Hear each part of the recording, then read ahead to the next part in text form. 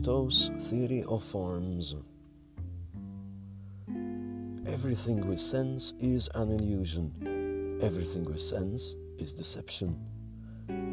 Sounds a bit like The Matrix or The Truman Show, but it's actually Plato, almost 2.5 millennia ago. So, does reality exist? And if it does, what is it? Number 1. The allegory of the cave. Plato attempts to explain reality by giving us an allegory, a story meant to reveal deeper truths. The story is presented in Book 4 of his celebrated Republic as a dialogue between Glaucon, who's Plato's older brother, and Socrates, Plato's own teacher. Imagine a group of prisoners who have spent their whole entire lives in a cave, chained, facing a wall. They cannot, nor were they ever able to, look around the cave at each other or themselves. Stiff and inflexible, the whole existence is made up of sitting down, watching shadows dancing on a wall in front of them. There are shadows of people, of household objects, of trees, and so on. These shadows are thrown on the wall by a fire behind them which they have never seen, and in front of which cut-out images are paraded. To the prisoners, the shadows are all that there is. They constitute the totality of their reality. Now imagine one of them breaks free from the shackles. Unbound, he stretches his stiffened limbs for the first time, turning his head around for the first time. Blinded by a flame, he sees for the first time. As his eyes adjust, he makes his way through the cave, eventually making towards the entrance where he gets to see the rest of reality.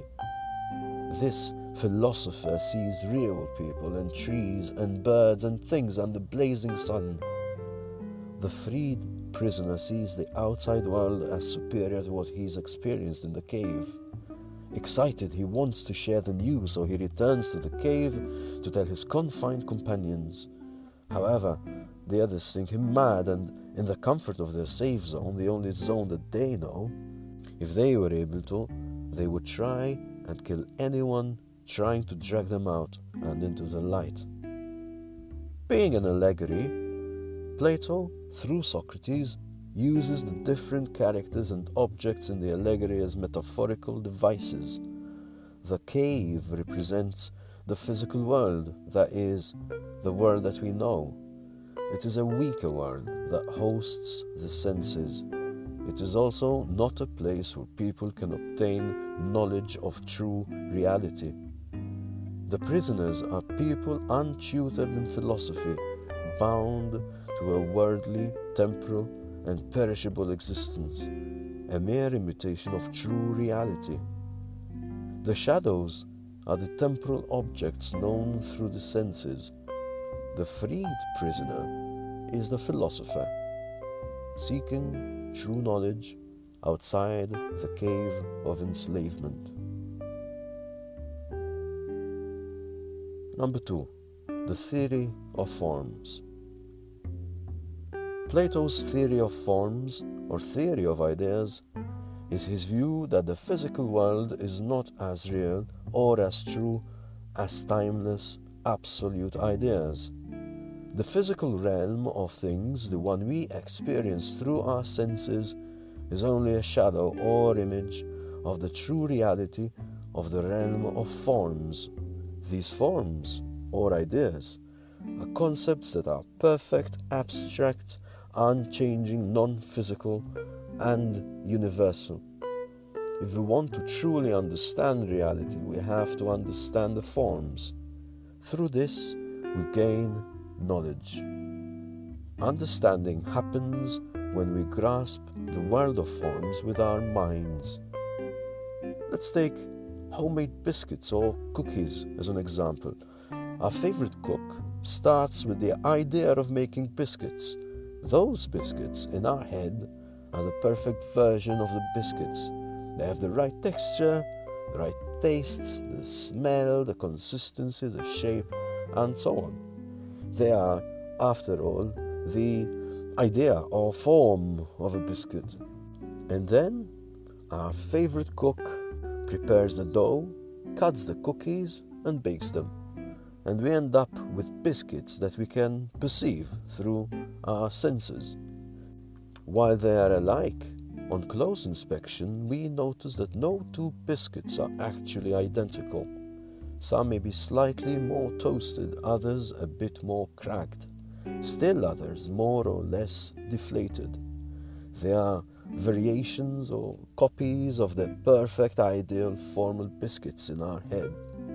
Similarly, the ideal triangle is the form of a triangle.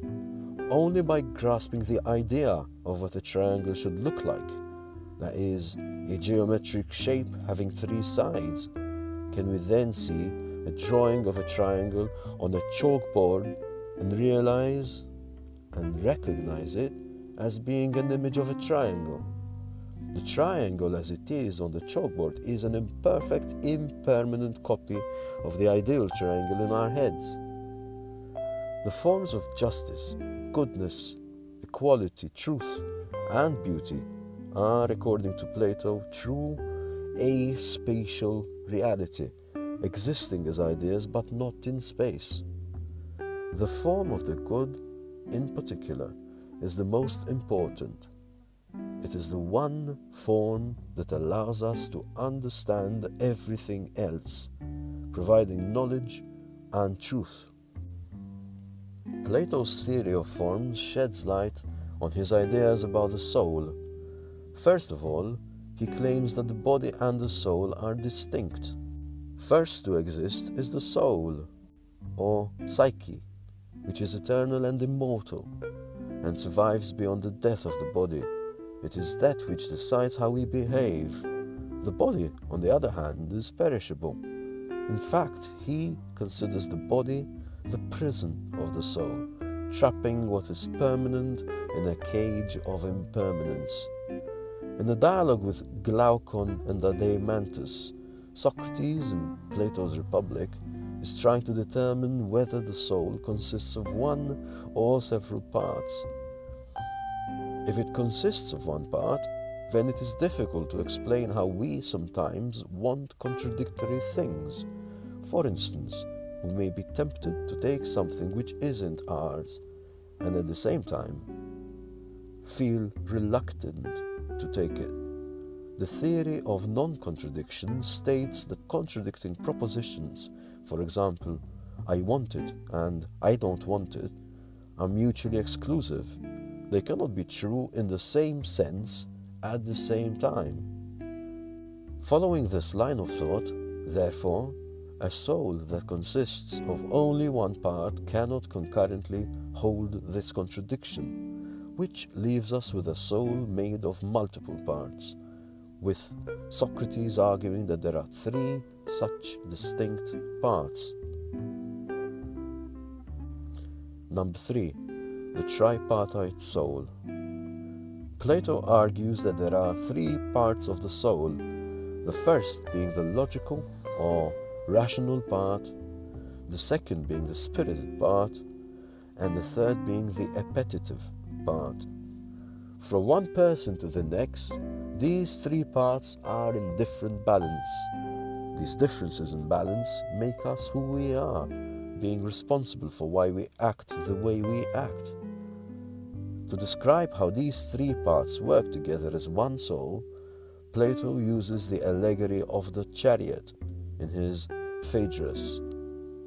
Imagine a charioteer driving a chariot pulled by two horses with very different characters. One of the horses, a high-spirited white horse, stands for the spirited or lively part of the soul and embodies emotion, passion, and hot-bloodedness. The spirited part loves being challenged and is angered by injustice and cruelty. While impulsive, it is rationally and morally impulsive, keen on the positive part of passionate nature, for example, rational indignation. The other, a black horse on the left, stands for the appetitive part of the soul, seeking irrational passions and appetites. From it stems our drive for pleasure, security, and comfort. It drives our libido and makes us seek food, safety, and most notably, money. The charioteer represents the logical or rational part, judging what is best and true for us. This part of our psyche thinks, analyzes, looks ahead, rationally weighs options, and tries to guide the horses and the chariot. It is the part that should be in charge, which decides when and which one of the horses should take rein. Both charioteer and horses need each other. A charioteer without horses cannot move, and horses without a charioteer will run wild. The rational part of our soul needs the appetitive and spirited parts to drive it, while the latter two need the rational part for guidance and to make good decisions. A balance between the three helps us live a morally fulfilled life. Number 4. Plato's moral philosophy. As we've seen, every soul is not the same, with different balances in the tripartite soul giving us different behaviors. However, if we are to become the best persons we can be, we need to look at how to become virtuous. In the Republic, Plato identifies 4 cardinal virtues: wisdom, temperance, courage, and justice. In the Protagoras, he also identifies a 5th, piety. The cardinal virtues reflect the nature of the soul. It is by pursuing these that we can hope to become the best we can possibly be. Number 5. The state as man writ large. Plato uses the idea of the tripartite soul in his political philosophy to explain his perspective of what the ideal city-state should look like, seeing in the latter a sort of magnified version of the individual.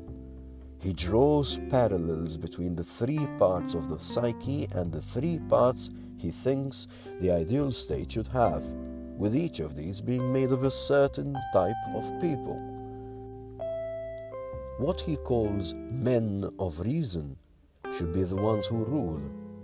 The soldiers and guardians of the city-state, also called auxiliaries, should be men of courage, while the men of appetite are the artisans, workers skilled in a trade such as craftsmen or farmers.